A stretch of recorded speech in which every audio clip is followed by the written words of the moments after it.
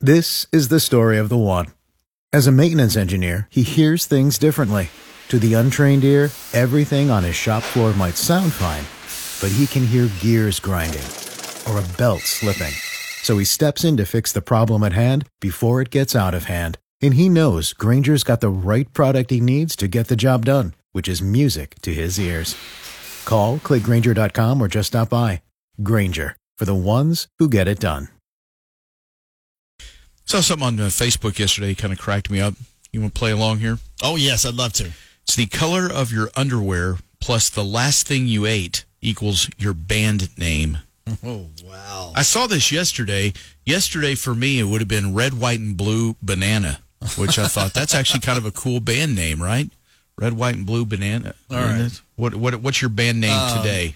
Let's see. I have, fluorescent orange on my underwear, and then I ate a donut. So what would it be? So you could either be, fluorescent donut or fluorescent orange donut.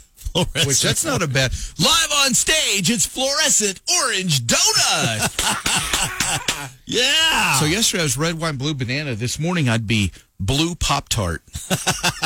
Blue Pop-Tart. So there you go. So play along this morning if you'd like. It's your band name. It's that's funny.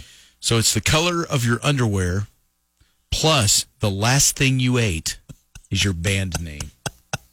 It's a great way to come up with a band name there. So, yeah. Check yours out, and then if you'd like to let us know what your band name is, call us up here, 770-5550. So, yeah, you can find your band name this morning by it's the color of your underwear plus the last thing you ate. Mudflap, what was yours? Mine was fluorescent orange donut. Yeah, mine is Blue Pop-Tart. Yeah, Craig just texted the show. He said mine would be black tacos. Okay. Yeah, Marissa said purple Fruit Loops. So there you go. So take the color of your underwear and the last thing you ate for breakfast, and you come up with your band name.